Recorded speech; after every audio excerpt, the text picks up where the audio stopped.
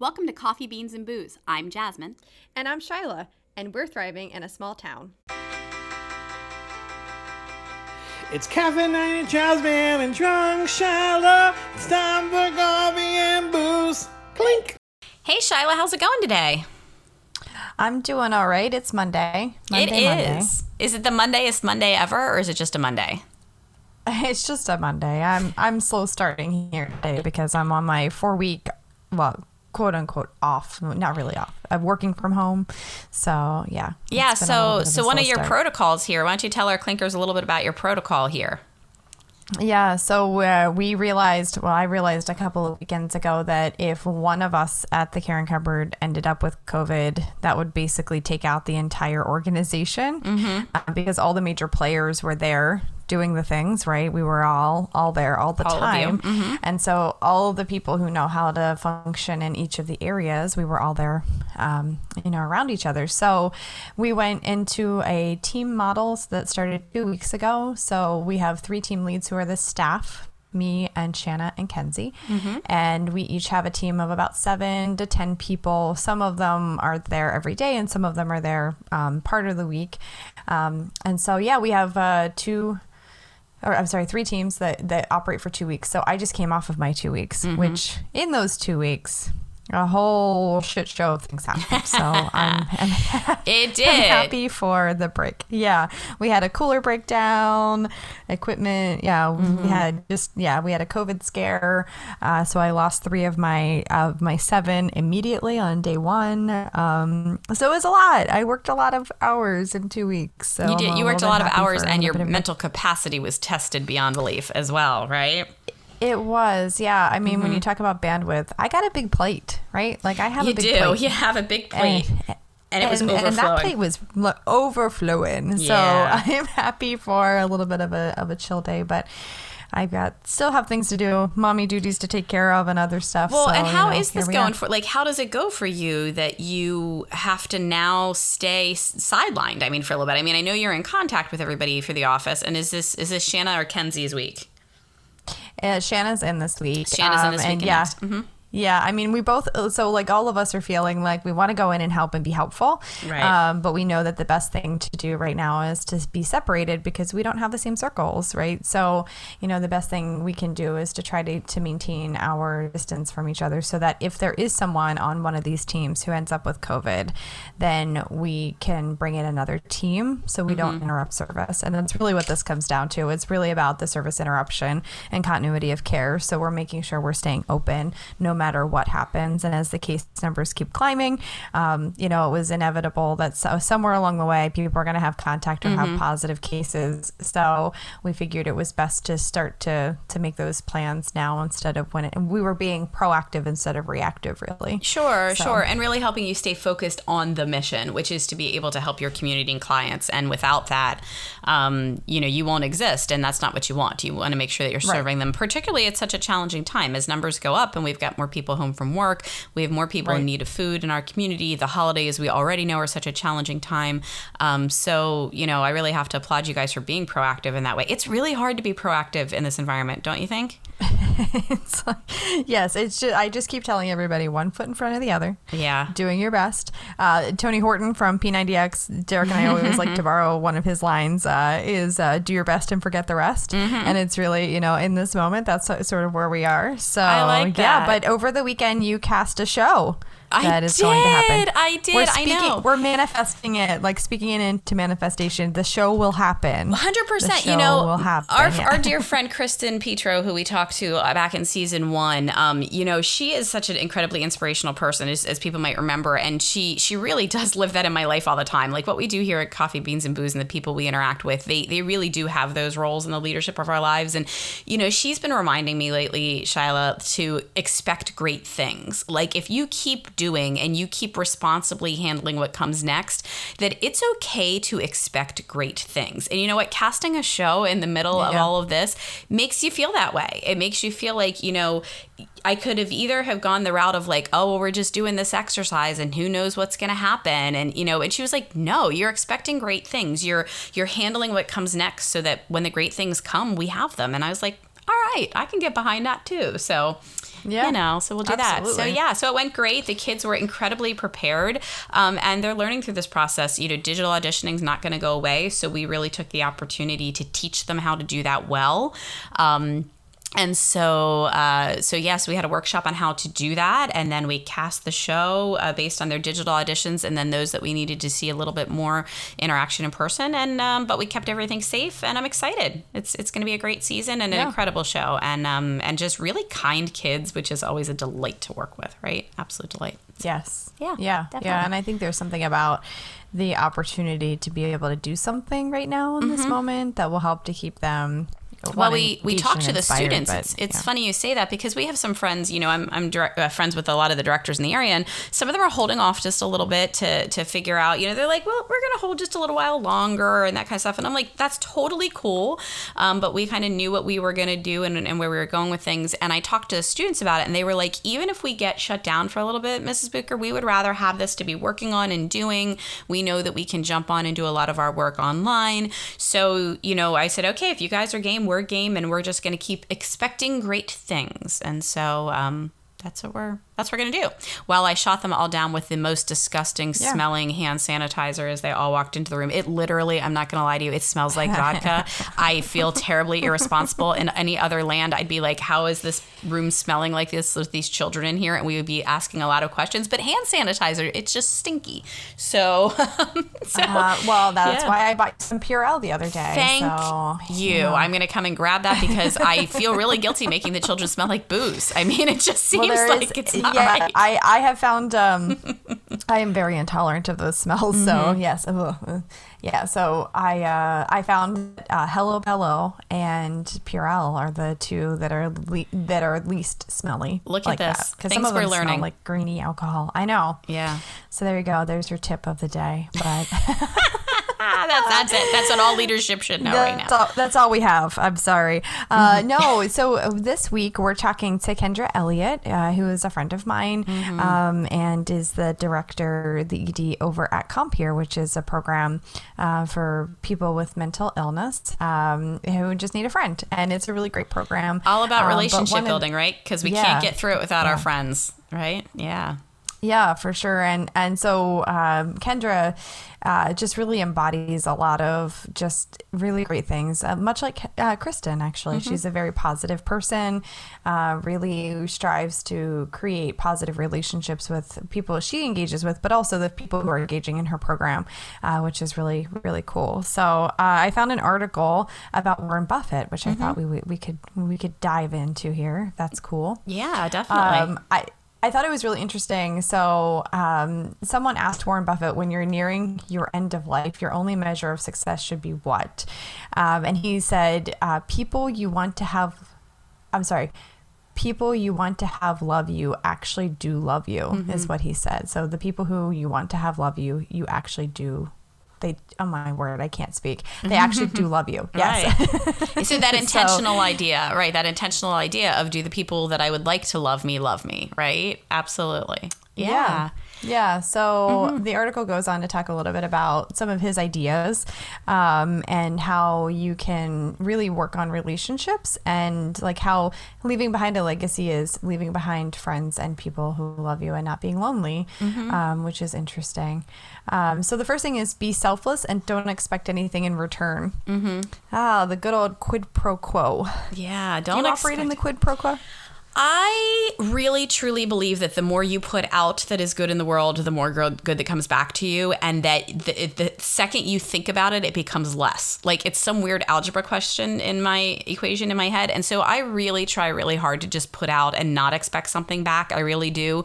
Sometimes I get caught up, especially with the youngins, if they don't realize that they need what we're putting out to them. Do you know what I mean? Does that I don't mean that to sound like in a judgy way, but sometimes I'm like, you need this love in your world. Let this love come, kind of thing. Or you need this caring in your world. Let this caring come. And I think it comes from being in a place where you and I both know you can never receive too much love and caring from the people around you. And, Sure. and so Yeah, so I really do try to not expect anything back. I can definitely tell you that the times in my life when I literally looked at my career and said, I do not care what type of recognition I get from this at all. I'm just going to do what I know is best for the community that I'm working in. That those are the times that I got the most recognition. I can 100% tell you that. The year of 2018 was this crazy year of mine that I really very intentionally said, I'm going to not only do as much as I can for other people, but I'm going to do it as quietly as I can do, looking for as little recognition as possible. And I received more awards in 2018 than probably the entire of my lifetime beforehand. And that was in every aspect of my life. That was in at LVC, I received an award that year. The Tony Awards recognized me that year. And even my friends, I found that the more I did in silence for people that they didn't know, that I dropped off and they didn't know, they almost found it sometimes as they wanted to go out of their way to be extra specially sweet to me. And it was just, I think it's just that idea of not looking for that back. How about you? Are you about this? I mean, I already know the answer, but you tell me. Yeah, no, to share with our listeners. I operate in this like weird, semi-Catholic guilt. Like I think this, like, being raised in a United Methodist. Do you think I rubbed off on you? I was going to say, did my Catholicism? Well, there's that, but like it's just like I always have this like weird thing about like when I'm not humble, I feel like the big wheel of karma comes back to like slam me down a little.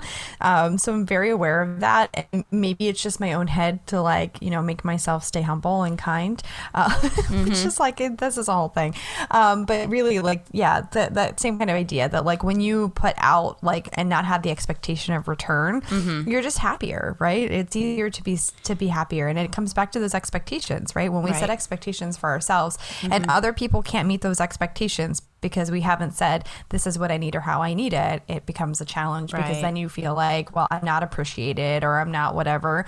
And having the self-reliance to know that what you're doing is good, even if someone doesn't overtly say that to you. And for me, it kind of almost reminds me that it's like cutting the work in half. Like if I do the front end of it, right? If I do the front end, the good, the work, the whatever it is, but I'm not looking for the check-in to make sure that I got my box checked in return, it's actually cutting the work in half. Let that part go and it will, it'll just become easier and more of a routine, which is what I really do want in my life, Yeah. And it's a good example.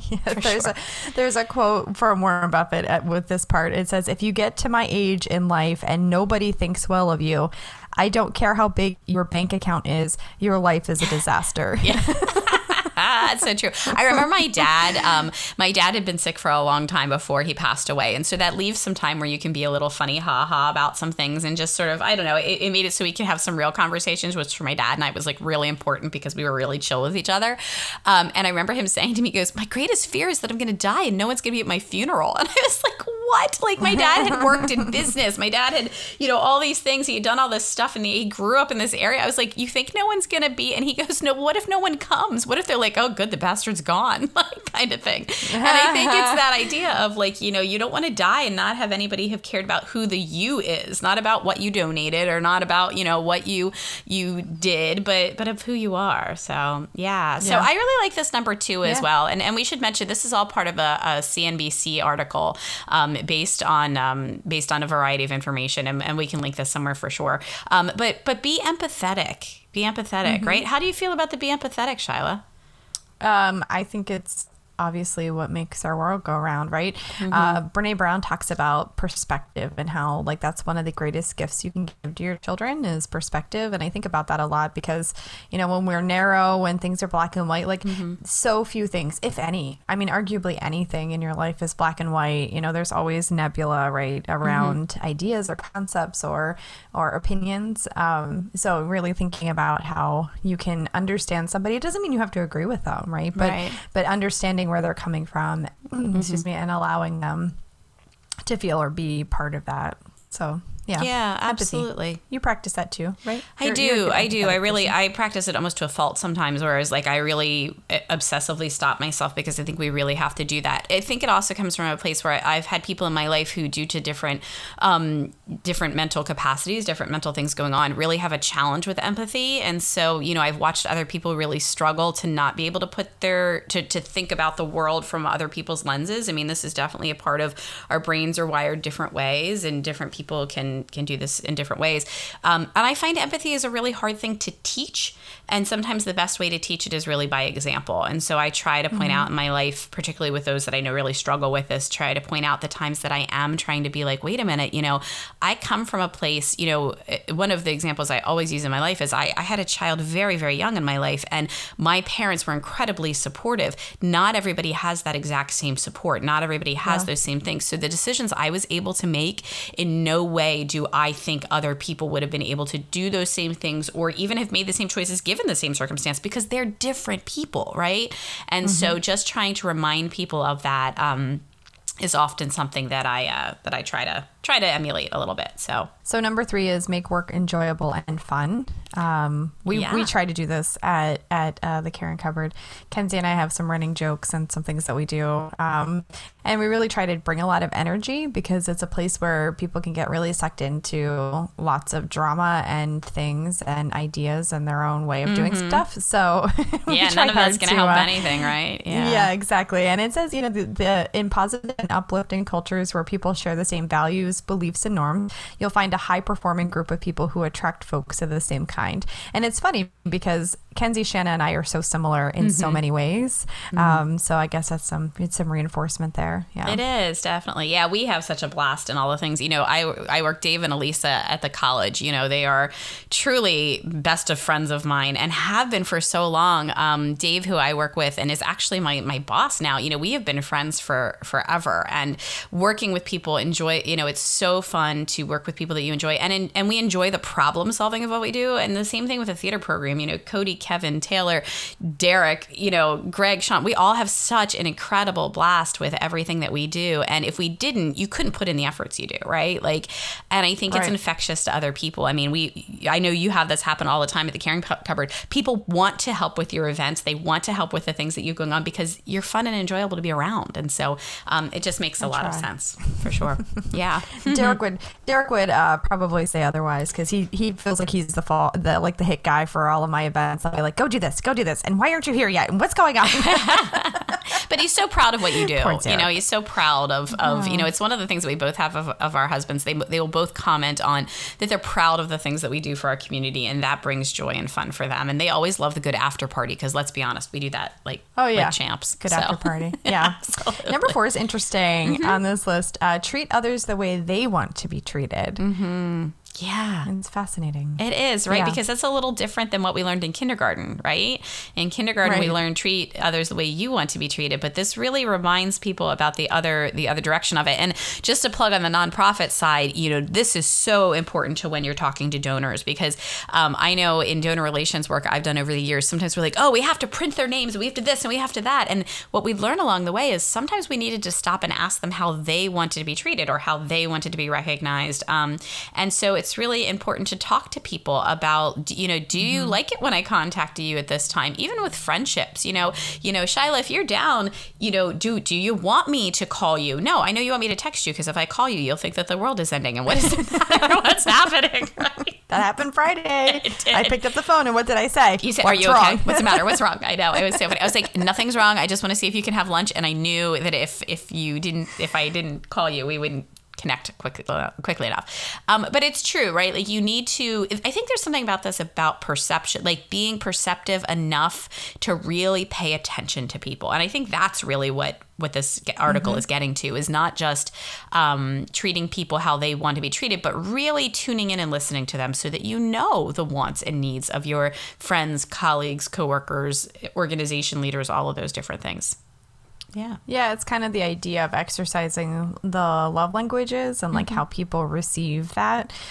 Some people like quality time, some people like gifts, some people like compliments, that kind of stuff. So yeah, kind of figuring that out.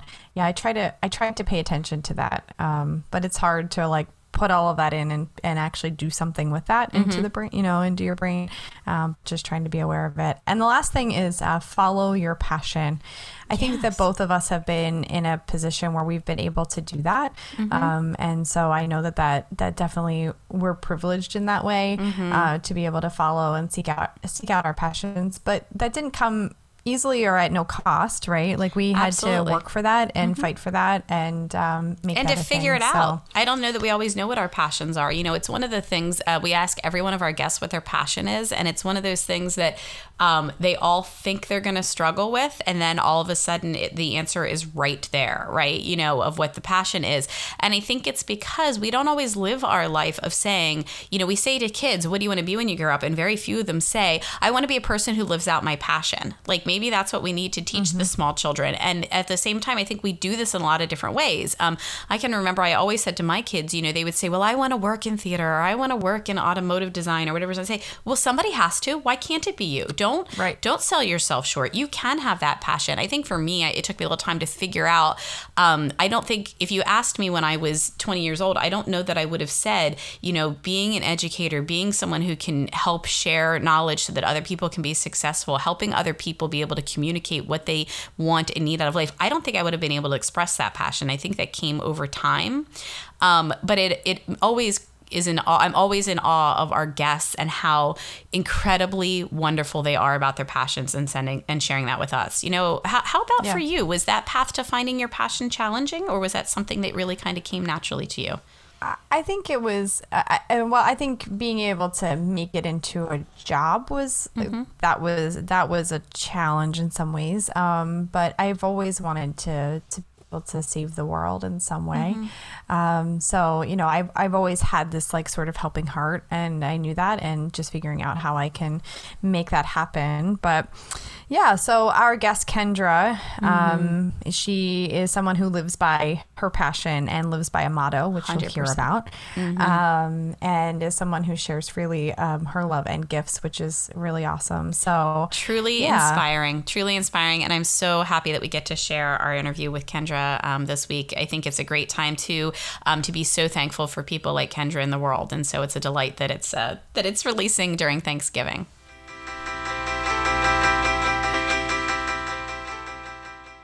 Hey, Shyla, how's it going? I'm doing well, Jasmine. How are you today? I'm doing well. I am so excited for our guest today. Yeah. You know that I love to get to know new people, and I'm so excited to get to meet Kendra. Yeah, and this is a nonprofit warrior. It's going to be really fun talking to her. So hi, Kendra. How are you today? Hey. I am awesome. You're always awesome. You're so positive. I love it. I love it. Yeah. It was a good day. we start off all of our conversations with just a little bit of who are you? What are you up to? Just a little, quick What do bio. you do? Yeah. About yourself. What's making you so awesome today? Yeah. I want to know. Mm-hmm. Oh my gosh, I got to do nothing today, and that's why it's awesome. Great. So today was a nothing day. What do you usually spend your time doing? I mean, at home, I'm pretty much always working still. We do have our own business, so technically when I'm on the weekends, I do spend helping my husband with our business. So today I took a break. I watched movies and I hung out in my basement.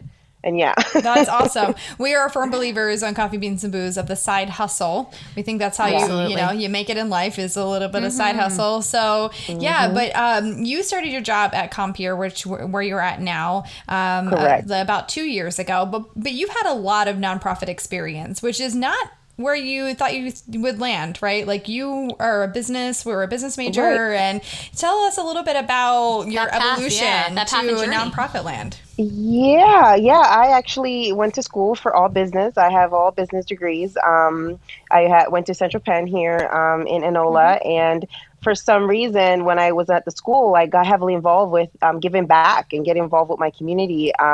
And in that realm of getting involved with my community, I got involved with nonprofit and landed a job. My actual first job was with Just for Success, which is a nonprofit that's was based out of Harrisburg. And it just kind of trickled after that. It was just, I fell in love with I've always had a passion to help people. And this was one of the things that it worked for me.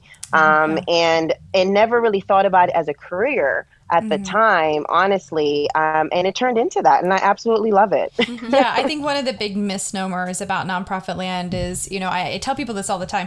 A nonprofit is a tax status, not a business model. So I'm sure that you borrow from your business experience and education to really raise up. And I see that. You were like, when your board's like, are we going to raise that much money? You're like, yes, and I'm going to triple that. Or, like, I love it. She has such motivation. It's unbelievable. Yeah. So do you feel that you borrow from your business background in order to Oh, make yeah. nonprofit world work? Definitely. I think that is where my strongest suit is. I do look at it. When I look at the nonprofit, I don't look at and identify it differently. You know, it's a business. We function as a business. We have goals. We have, those fundraisers we need to meet versus like we're not selling a product or we're not providing a service that we're selling. But I feel like if most of us look at it that way, I think that it's a best practice. And that is a perspective that I came in with. And it was beneficial because that was development and fundraising became my strong suit.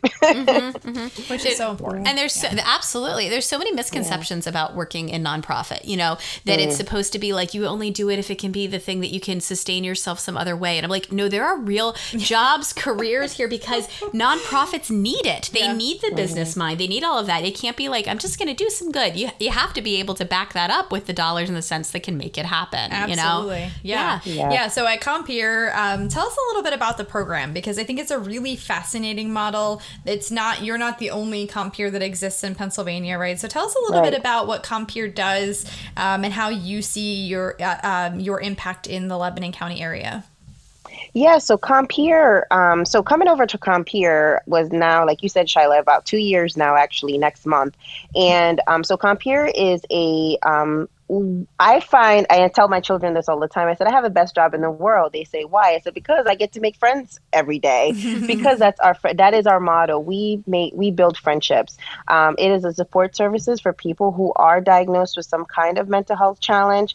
But our job is a support side and providing that friendship side. So all our volunteers actually come in, they go through a training just like any other, if they volunteer somewhere else, we do provide training. But the best part about it is you're matching someone with another person, knowing that what our expectations are is to build on their friendship. Just like if you meet a stranger, you build on that friendship and help support that person in their time of need, really. And Compeer is a part of we have about 8 affiliates actually in Pennsylvania, and we are a national agency. We have offices also in Australia, New York, all over. But for Pennsylvania, we are part of 8. But however, for Lebanon, we are the only 501(c), independent 501(c). All the other agencies are actually under umbrella organization. So we are, a little different. And so we are fully responsible for everything in our office. Yeah. That's impressive.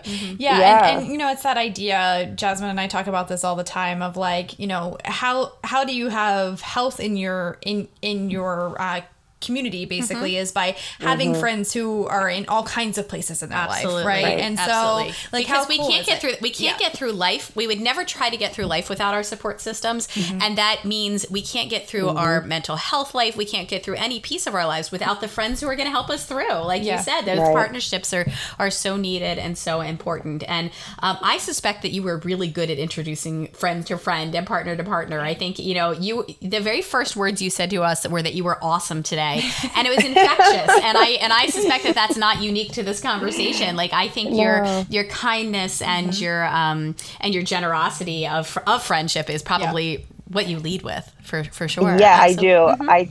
I truly do. I think having that positive mentality, having that positive vibe, like literally everyone that comes in the door, it's like it's a bright day, it's sunshine, even if it's rainy and cloudy outside, it's just how you uplift people. It's the positivity that you bring. You cannot expect that from people if you're not delivering it yourself, in my opinion. So, having that mindset every day and finding something to smile about or finding something to feel awesome is a huge part. I feel that really impacts even in our program and what we're offering. And because we have a wide range from kids in our program to older, population in our program, we have vets in our program, we offer support groups in our program.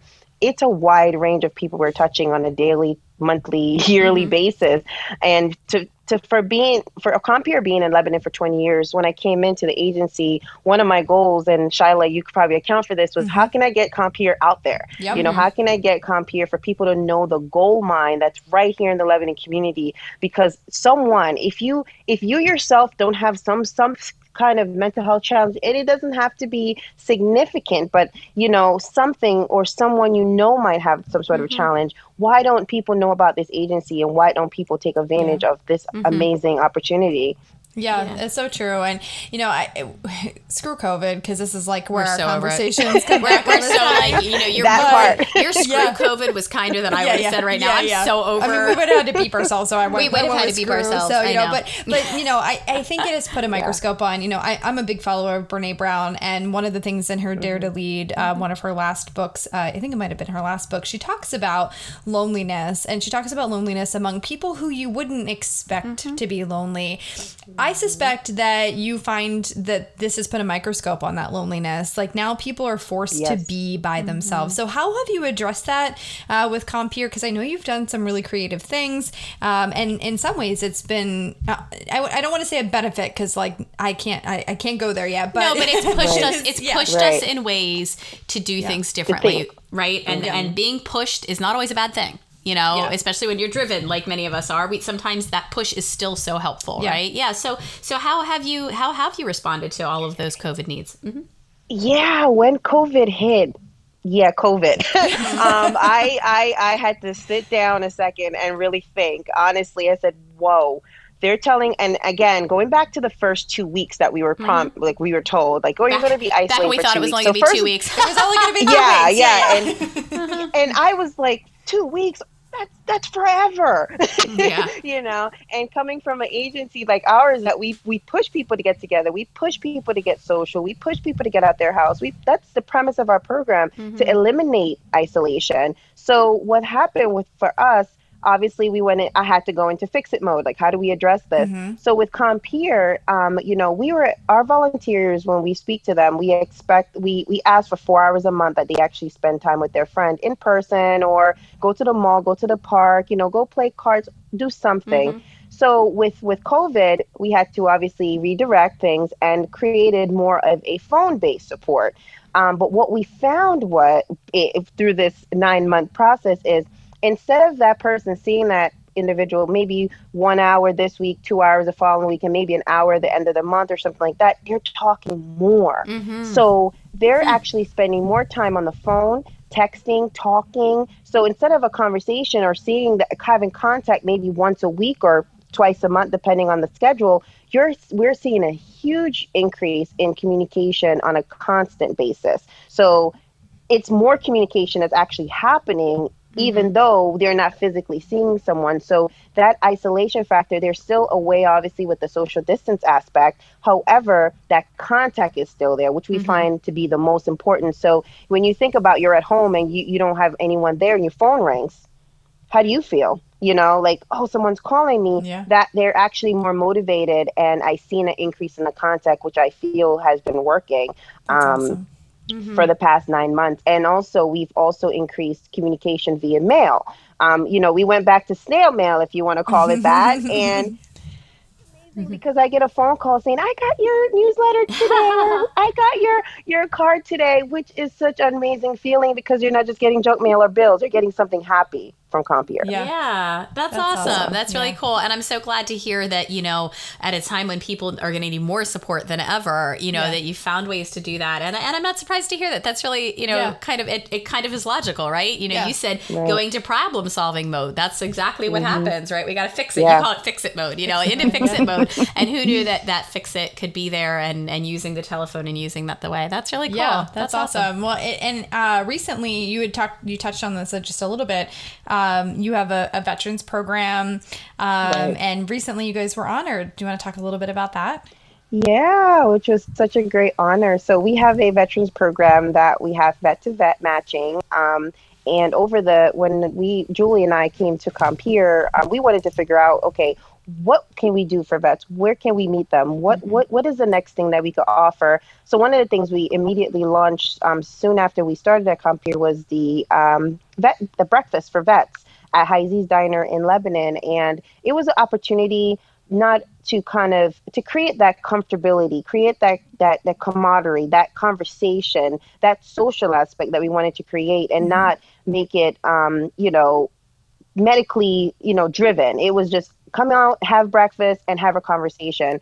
And due to that breakfast launching and how we pivoted the program and actually quadrupled the number of individuals that we were serving in that program, we were recognized at the chamber from the one of the Veterans Veterans Affairs Committee for the Beyond a Call Award, which was amazing, that we got this past week, actually. Oh, yay, like good things happening. Yeah. Oh, that's wonderful. Yeah, well, and Yeah. Kendra, you brought a vet to in Sertoma. I had you come and speak to Sertoma, and you brought a vet who was just so passionate about it. So I can imagine that if all of the vets who are engaging are half as passionate, you are making a huge difference. I'm sure.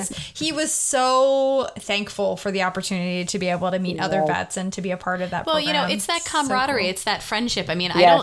don't, we talk about this all the time. Like, we don't know what we would do without each other. We don't know like what we would do. And it's the truth. Like, we are not meant to be solitary people and to carry the burden of life all by ourselves, right? We need people not only in the good times to celebrate with, but in the bad times to be able to get through. And even as advisors to say, I don't know how many times I need a daily check of like, is my thinking okay? You know what I mean? Rational people know they're not right all the time. And in the veteran space, it's a shared experience, right? Like you can't. I learned this having a brother and sister both in the military. Like, I can't articulate what that feels like. Like, they need people who understand what basic training felt like, what being a part of, both of my siblings served in Iraq. My brother was recently in Kuwait. Like, I can listen, but I can't offer anything more than that sometimes. And it's nice to have people who have shared experiences, which is really great. Absolutely. Yeah. So And that's why they love it. yeah. Are you there to help facilitate any of that? Like, or are you, is that, okay. So how is that for you? Are you learning and like, is it interesting to you to hear the stories and to be a part of it? It is truly an amazing, like both actually, Julie and I both are there.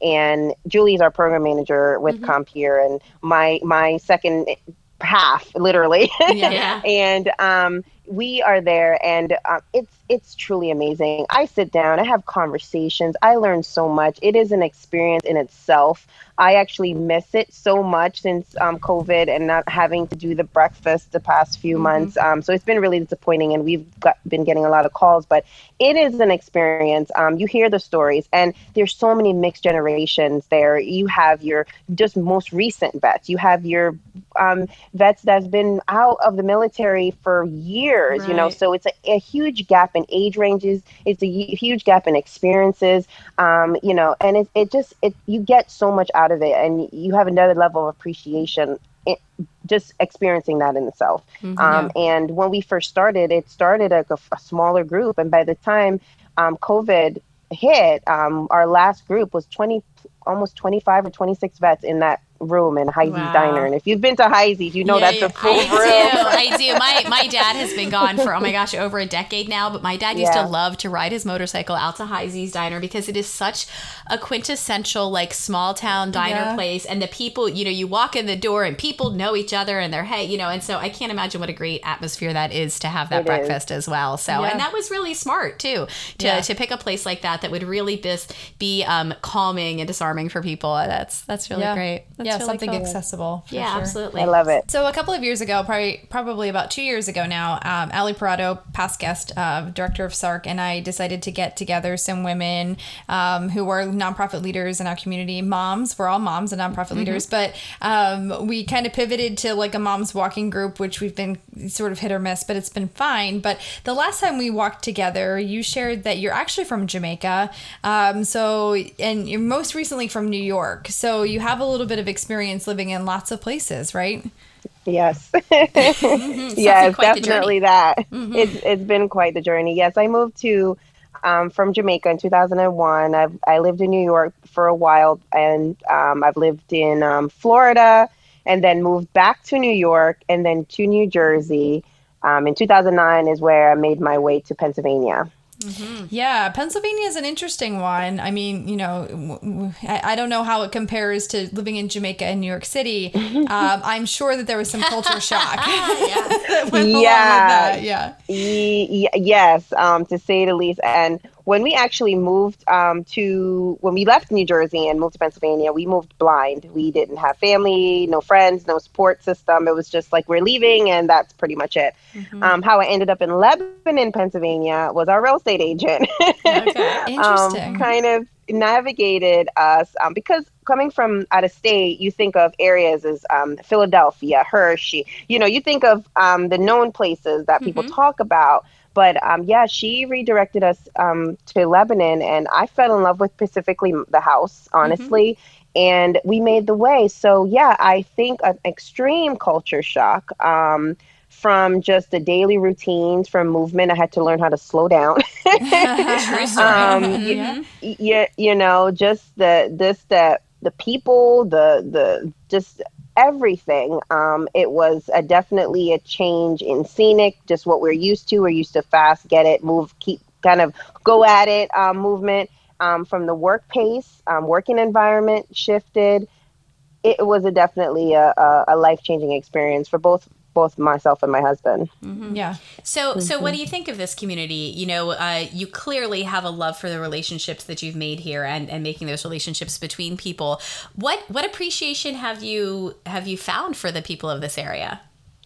I absolutely love it here. I feel that the community the community itself has taken hold of myself and my family. My kids don't know anything different. My husband he's from New York City, from the Bronx, but he has literally adopted to the lifestyle we've had here. The family-oriented lifestyle, the focus on small is so, I feel in a bigger city, we miss that because we're always focused on everything bigger.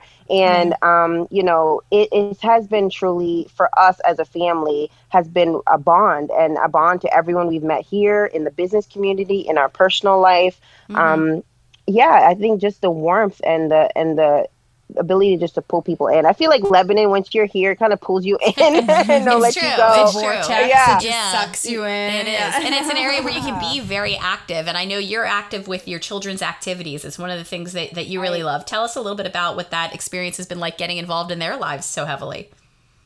It's been great. I mean, for my daughter, she was doing cheerleading. She was doing gymnastics. My son does basketball. He was doing karate. Then he was doing boxing. So everything that they've been doing, I was able to balance that in mind. What the difference is in New Jersey and New York, I was traveling 2 hours just to get to work and get home. 2 hours to work, 2 hours home. So there was a huge missed time with my family and my children. And here it's easier to be able to balance that. And people look at me and they always look at me like, how do you do it? Like you're doing this, you're doing that, you're involved in this, you're involved in that. I said because it's actually it's you can. Yeah. I've been in places I've lived that it's probably more impossible.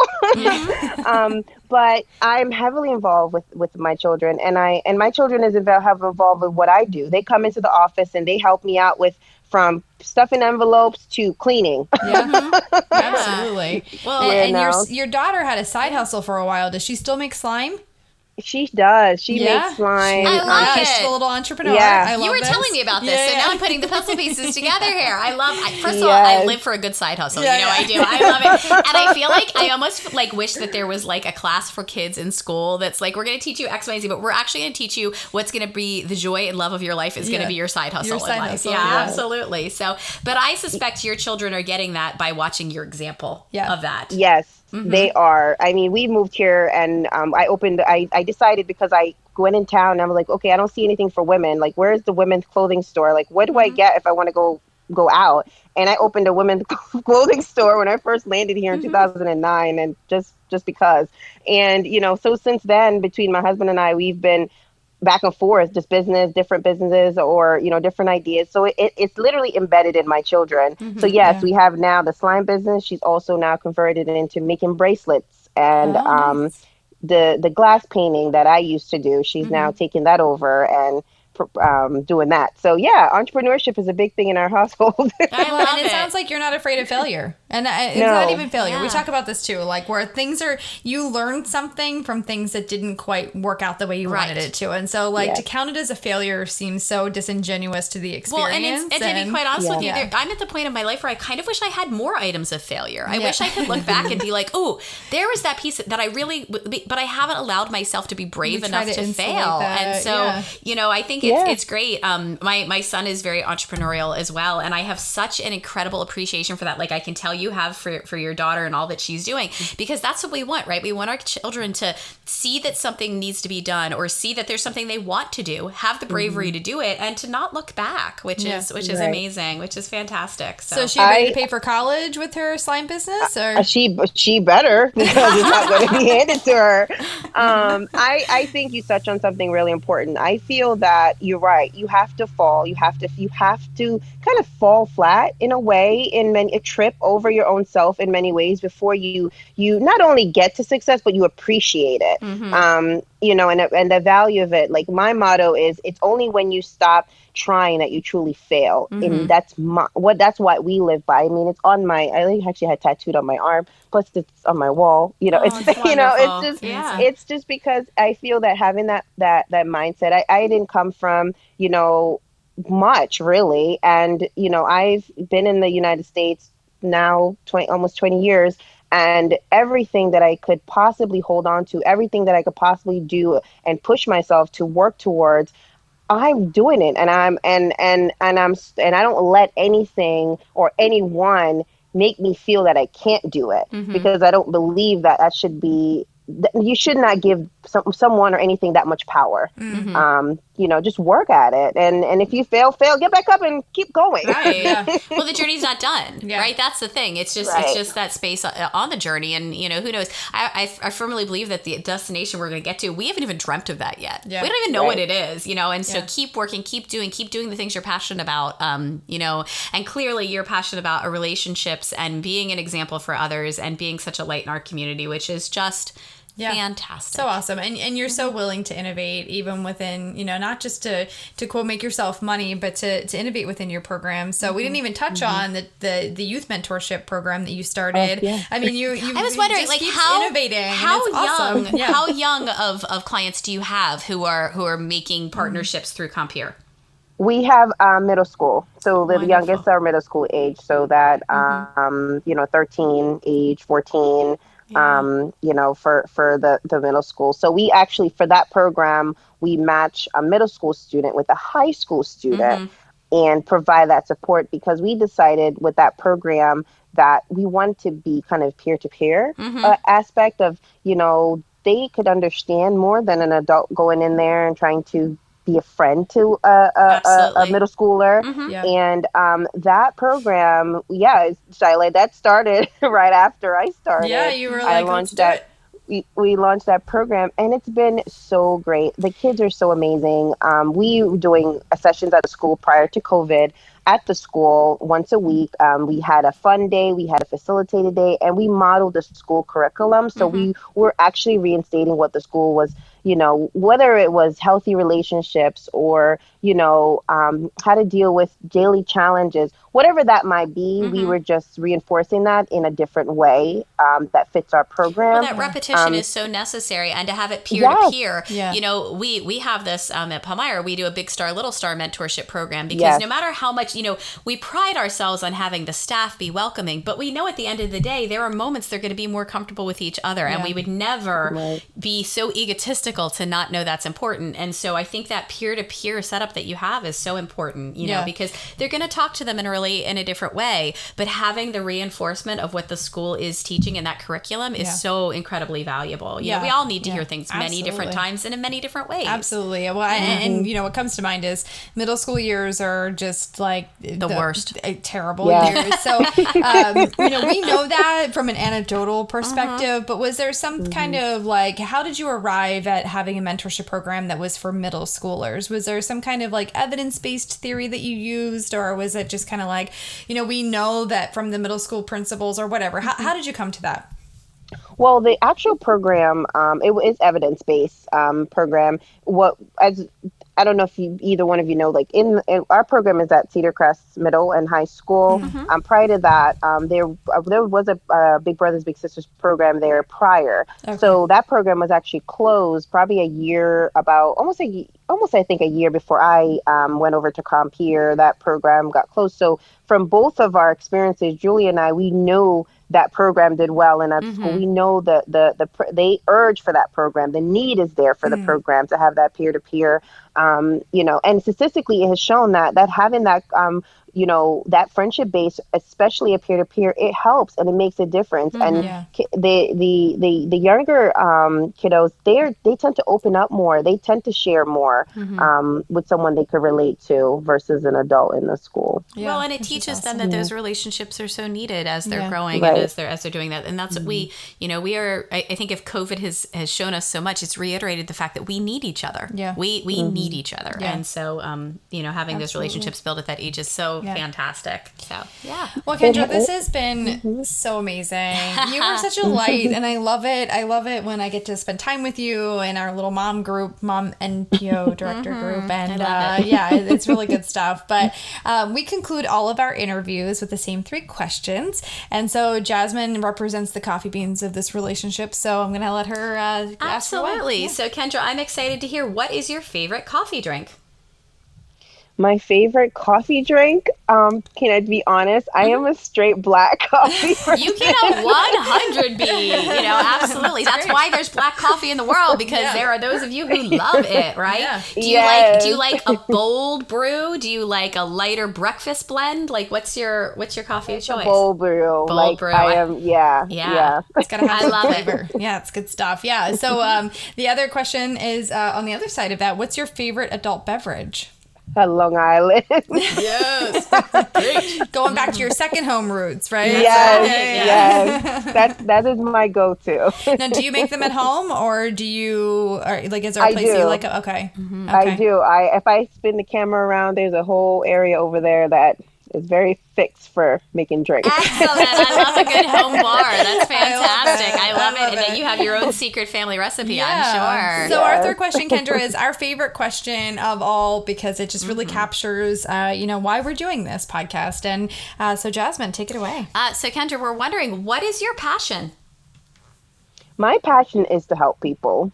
Like I love to help, and that's my bottom line. It doesn't have to be anything work related. It doesn't have to be anything someone that I know personally. I just love to help, and I want to make a difference in the life of not only my immediate community, but anyone that I meet. I want to make people happy, and I want to help. Well, thank you. I can tell you have more than made us happy today and helped us. Truly being honest here, we were in crappy ass moods. And so you have, from the moment we saw your face and heard your voice, you have been just a total light. And thank you for being a light in our community. Thank you. And I can't wait till all of this is done and I can see you in person. I think we're going to have a big old reception in the spring or whenever life is safe to have everybody get together and really celebrate the incredible women of our community. So thank you. Thanks for listening. I'm Shyla. And I'm Jasmine, and we're thriving in a small town. It's Kevin and Jasmine and Drunk Shyla. It's time for coffee and booze. Clink.